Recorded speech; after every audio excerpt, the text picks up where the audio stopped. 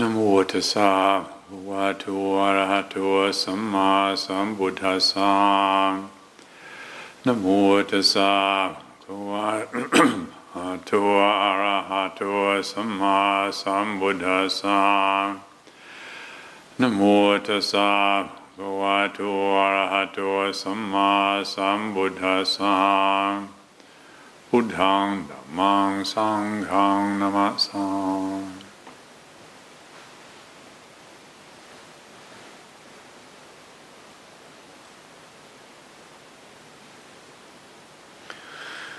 It's been on the news recently in this country that the government took a decision to discontinue providing free meals for disadvantaged children, and particularly during the school holidays, apparently. And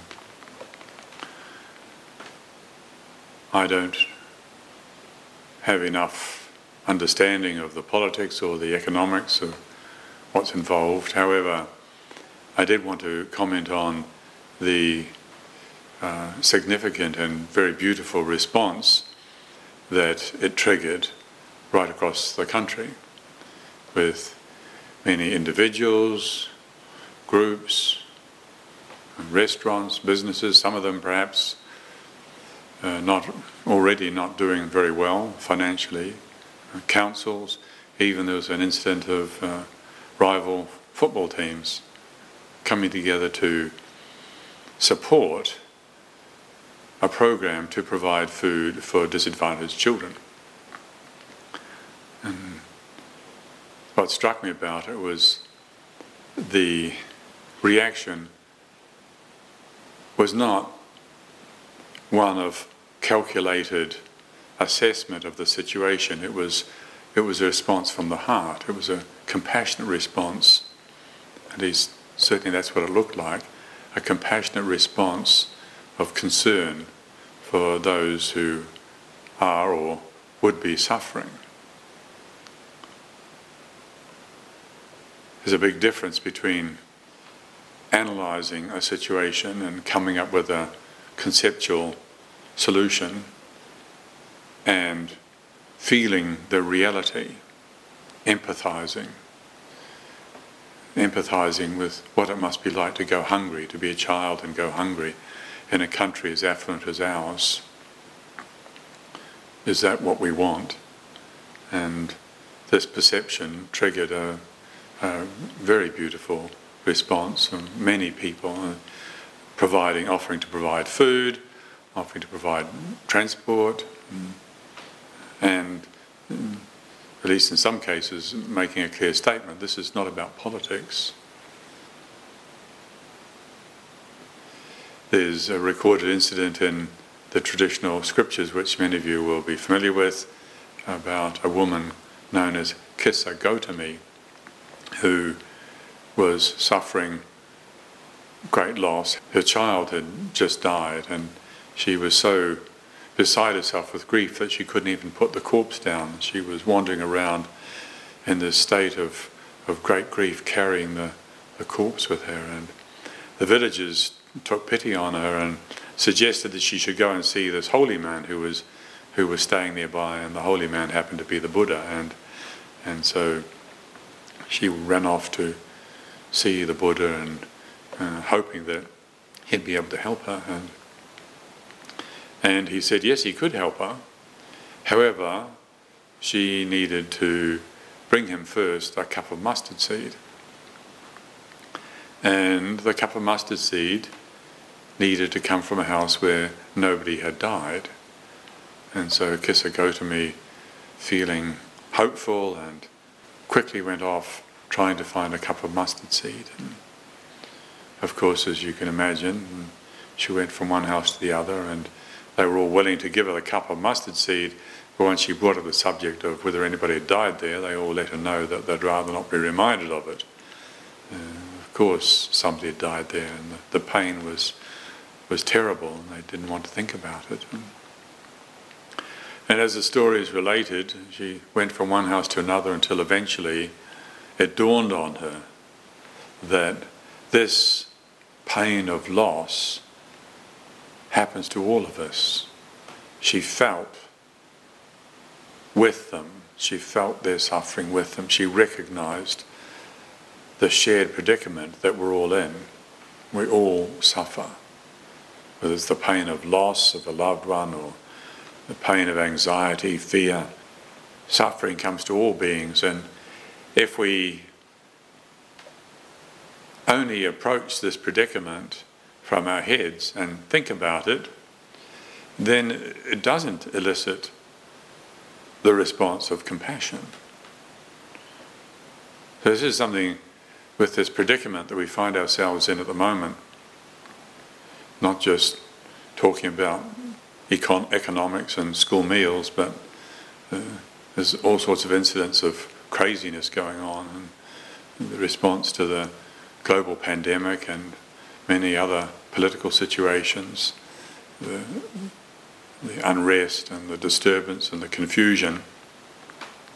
When we see it, when we look at it, how does it affect us? How do we meet it? Do we just think about it, or do we feel how we feel about it? There are plenty of examples of madness going around, and unkindness going around. The idea of abandoning refugees in the middle of the Mediterranean, it's just a few miles away. There's refugees stuck up there in a boat, abandoned, nobody helping them. Or just a few years ago, the terrible flare-up of war in the Balkans. After so many years of living comfortably together, cooperating, friendly, and then this horrendous flare-up. How could human beings behave in such a way? As I say, if we just think about that, well, there's this cause or that cause, but if we feel what our heart feels, feeling the sadness, so for all the education, all the affluence, all the opportunity that humanity has, all the resources that we have, we still behave like this. How sad. How sad. And to feel what that feels like in the heart, and to let that inform our conduct. When our mind is informed also by what our heart has to say about the situation, then the decisions, the actions that we take are more likely to be balanced, more likely to be appropriate. But if our hearts are not open, not alive, not informing our minds, then all our decisions, all our ideas, all our opinions are very partial. So when we do look at this situation that we find ourselves in, all this madness around us, and feel what we feel, we have a choice. We can certainly get worried. We can contract around that pain in the heart and get indignant. And then indignation is an expression of a heart that is already too full with suffering, too much sadness. The heart is already full of sadness. A lot of it denied dukkha, unreceived sadness from the past. And then we just get a bit more and it flows out and comes out as indignation. We don't have the space in our hearts to accommodate. We can't even feel what we feel because the feeling department's already full. Our heart's already full of pain, and so we can't even feel this pain. We're not in a position to even contemplate it, to consider it. Just react by projecting the pain out. Say, how could they behave like that? These horrible people. How could they do such a thing? Righteous indignation. So that's one option. Or another option is to remember our practice, come back to the whole body-mind, and remember that this awareness that we're living out of, this is not a fixed thing. Just because from time to time we find ourselves get to the point where we say, I can't stand this anymore, doesn't mean to say that that's ultimate. It feels that way because we've imposed limitations on awareness. We've fixed our hearts at a certain capacity. This experience is too much, but that's not the problem with the experience. That's not the problem with reality. That's an imposition that we've set on our own awareness, on our own hearts, and it's not a fixed thing. If we have faith, we have confidence in the teaching. There's training in mindfulness, the 4 foundations of mindfulness. The message there is that it's possible to expand our field of awareness, and with expanded awareness we can accommodate more of life, more joy without getting intoxicated, and more sorrow and sadness without falling into despair, more aversion without falling into hatred.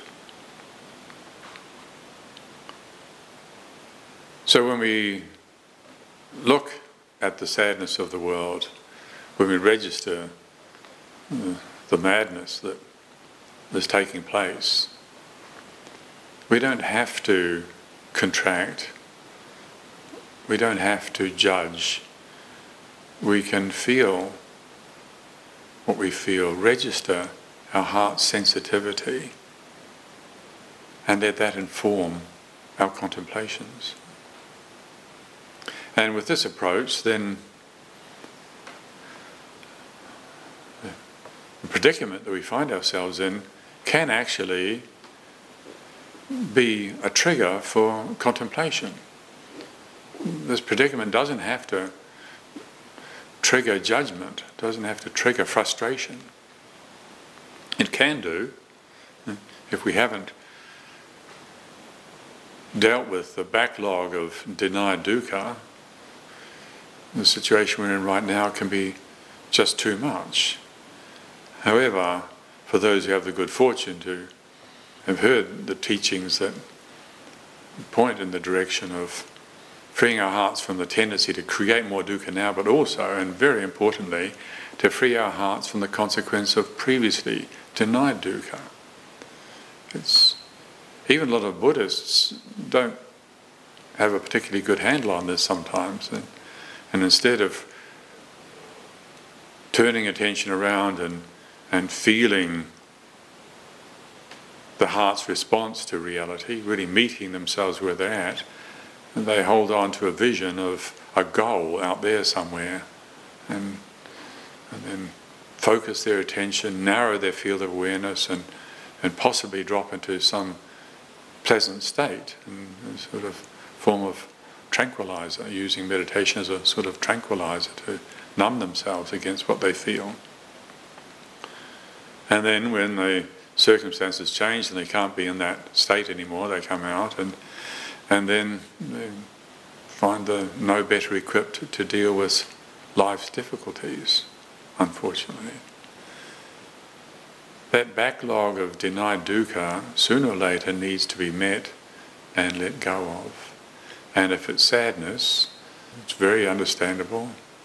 A lot of people go through very sad early stages of life, and parents were not necessarily properly prepared to give them all the support they needed when they needed it, and the circumstances they grew up in.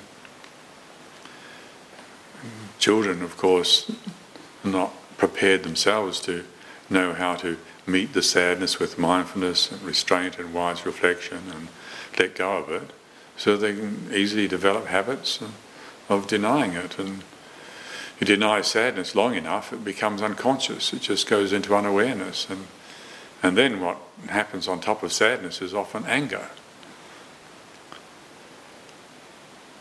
So then we come across the Buddha's teachings and they appear stunningly logical and impressive and pleasing, and then we come across meditation and the opportunity to discipline attention, and it gives us access to a bit of relative calm and tranquility, and we feel really pleased about that.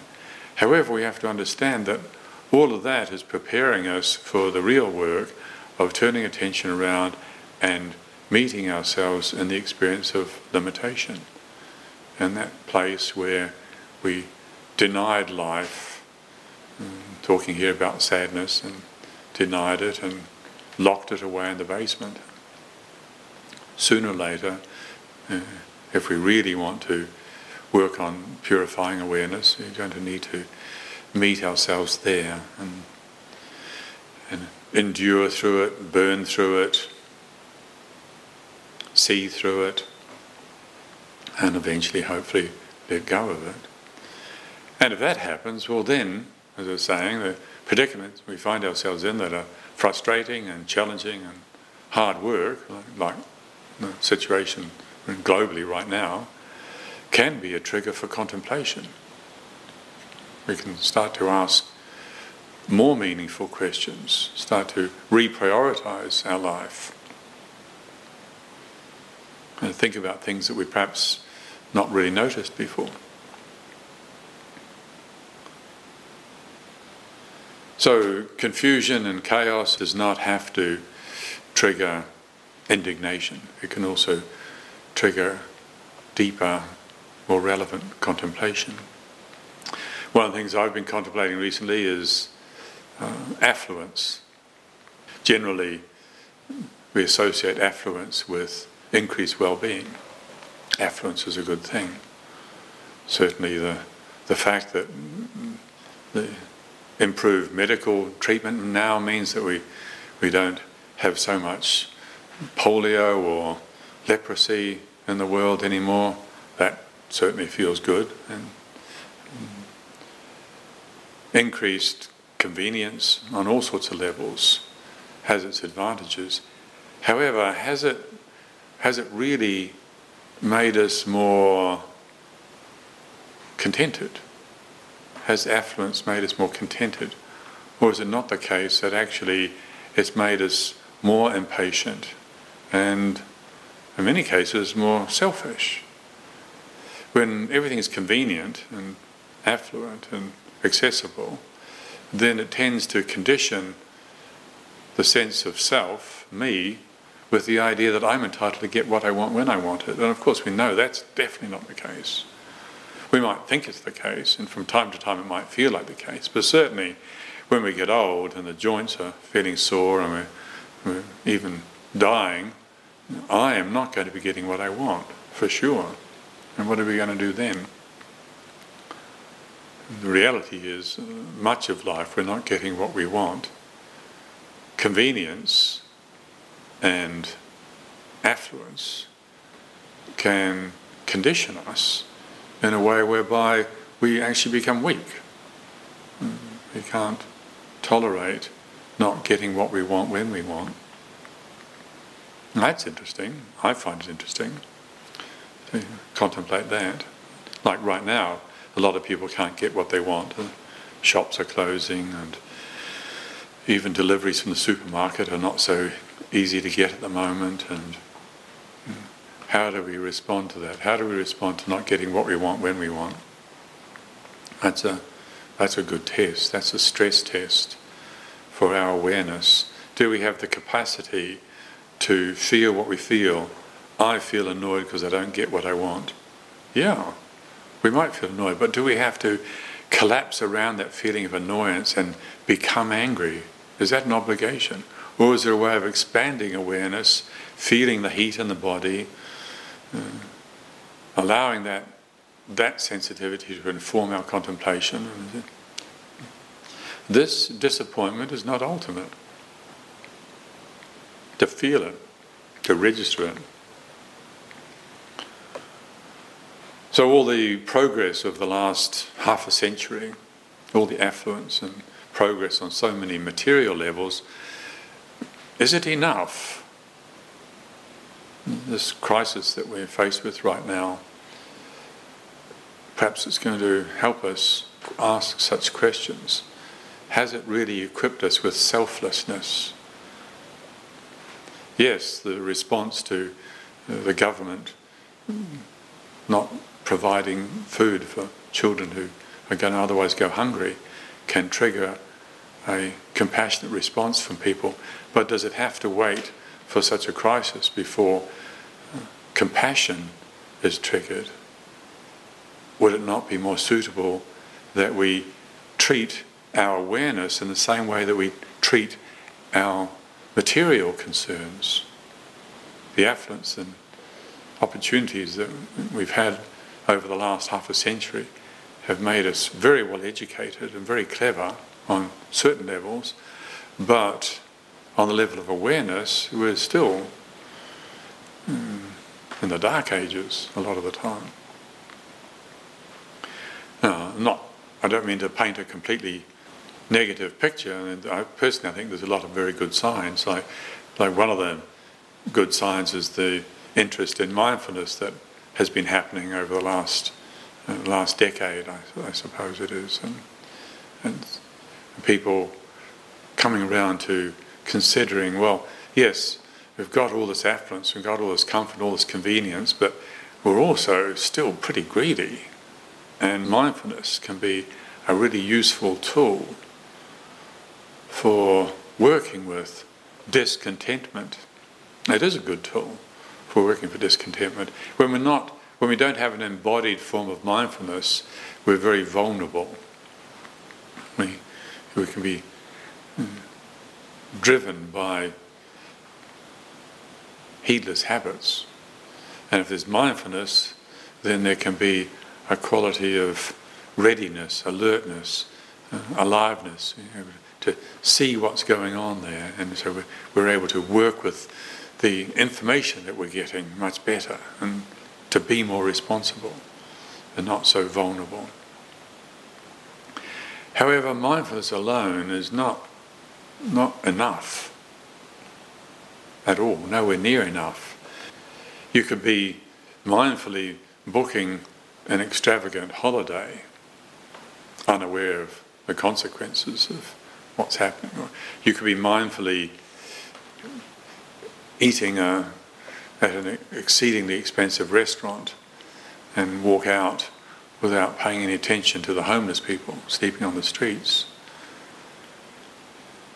Common and garden variety mindfulness is good, but what is really needed to make that mindfulness really useful is what the Buddha referred to as Indriya Samvara. Mindfulness, the Pali word for mindfulness is sati. The Pali word Indriya Samvara means restraint. That capacity to inhibit conditioned reactions. Any of you that have learned Alexander technique will be familiar with the training that the teacher takes you through, where you're taught how to inhibit the tendency to contract, particularly around the neck. We learn at stages of life to contract our muscles, and so we have to learn how to not do that, to inhibit, constructive inhibition. And that's what's being pointed to with Indriya Samvara or restraint. When somebody says something unkind and we feel hurt, do we have to react with something that's going to hurt them? It can feel tempting, feel drawn to it, and particularly if, like with sadness, if our heart is already filled with old resentment and feeling like we've been mistreated and hurt in the past, and if somebody hurts us just a little bit, and the temptation is to strike out and hurt back. Is that productive? Well, you don't be very bright to know that that's not productive. And it just goes on and on, people hurting each other. So what do? Do we repress the pain, grit our teeth and pretend that we are not feeling indignant and hurt and offended? Well, the Buddha had a lot to say about the two extremes of indulging and denying. Last night we were chanting the Dhammacakkappavattana Sutta. It starts out with pointing out these two extremes of indulging in pleasure and denying pleasure. But then there's this middle way. The Buddha talked about the alternative of developing that form of strength, that quality of alertness, whereby you can feel what you feel and just hold it. It's not indulging, it's not denying. Whole body, mind registering the heat, the pain, the impulse to lash out. Yes, it's like this, but you bear with it. You hold it, you bear with it. You bear with it. And what happens? It fades out. It's been resolved, it's been let go of. Now, if you start to have an appreciation for that possibility, tremendous hope can come from that. A strengthening of faith can come from that. The pain of life is not something we have to just keep running away from. It's what we learn early on in life, that somehow dukkha is an enemy. We're going to try and avoid it as much as possible. We're not taught that you have to understand it. The whole core of the Buddha's teaching is there is dukkha, there is pain, there is suffering, and there's a cause for it. It needs to be understood. Sadly, most of us don't get that education. Say, well, there is pain, there is suffering, and just try and get away from it as soon as you can and have as little of it as possible. And if you believe in that, then around about 38, 39, 40, you start to die off. Rigor mortis starts to set in, and start to have a midlife crisis, because the heart is now filled with denied dukkha. And the only alternative is to numb out and not feel anymore. And that's where drugs and alcohol abuse come in, and people call it self-medicating. And what they're doing is tranquilizing themselves. Temporarily, at least, they get a break from the pain.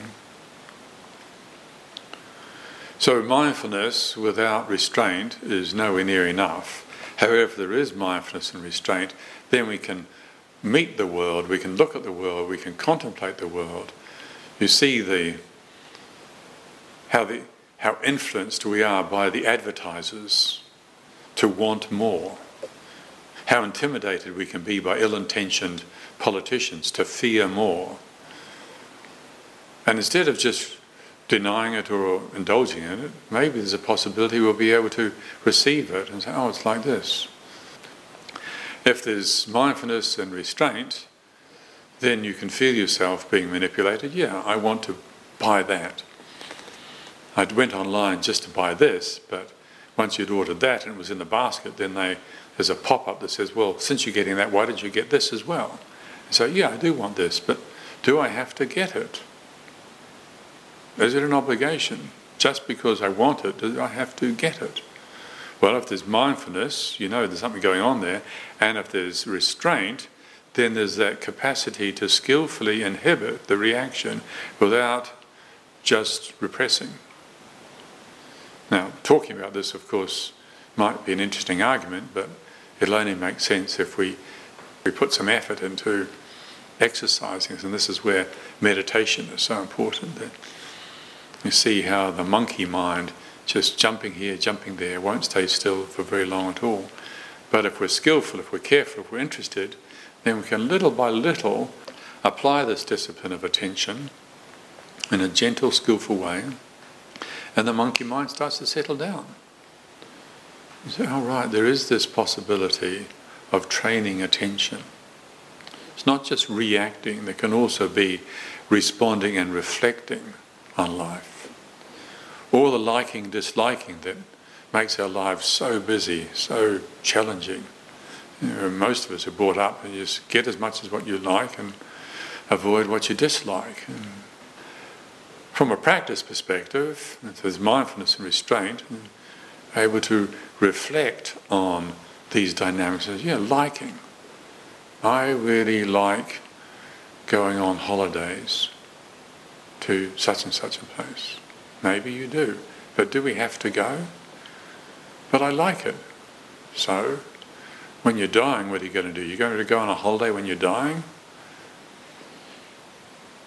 So the opportunity this training gives us is to recognise the reality of the situation we're in, whether it's agreeable and lovely, or whether it's, as it is at the moment, pretty mad, pretty crazy, a lot of the time for a lot of people. To be able to look at it, not run away from it, and study the liking and disliking, and maybe find that there's some space in which this liking and disliking is arising and ceasing, the space of awareness. Once again, if our hearts, if our awareness is chock-a-block full of denied dukkha, well then this is not going to be easy. But that's where we start. We start with saying, oh, my heart feels so filled up with life that hasn't been fully received. Let it be there. Whole body, mind, willing receptivity. And I mean whole body, mind. We need to be physical. Just sitting meditation is probably not going to be enough. For a lot of people, it also requires a physical form of activity to find our way, to burn our way, to endure our way through all this denied life. But if we do find our way through it and discover some space, discover the freedom of expanded awareness, and then start to look at the liking and disliking that has previously troubled us so much, contemplate it. Use the situation we find ourselves in to get skilled in contemplation. And this is the training in wisdom. In mindfulness and restraint also they're not the goal. The goal is wisdom, the wisdom that sees clearly, that sees accurately, that understands that which leads to well-being and that which leads to increased suffering. But the wisdom is not something that we're going to acquire just by thinking about life. We also need to feel what we feel about life. When we look at what's happening around us and we feel sad, we don't have to decide that's a problem. If we say it's a problem, we've made it a problem. We can also say, this is life. Well, the way the Buddha put it was, Sabbe Sankhara Dukkha. All conditioned phenomena is dukkha. Doesn't mean to say it's all miserable. The Buddha dealt with conditioned phenomena. The Buddha dealt with sankharas. The Buddha was alive, but he wasn't suffering. His relationship with sankharas, his relationship with conditioned phenomena was such that there was no clinging going on. He understood, he saw clearly, he saw accurately. There was wisdom to know and to be able to accord with. And wisdom expresses itself as compassion.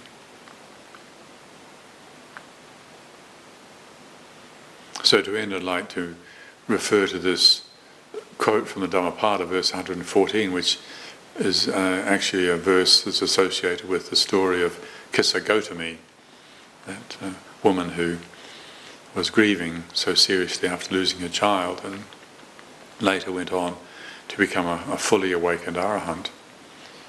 And the verse is, "A single day lived awake to the undying state is of much greater value than 100 years lived without recognizing deathlessness."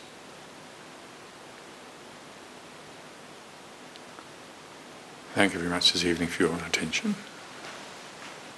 Handamayang Dhamma Kathaya Sadhu Karang Dadamase Sadhu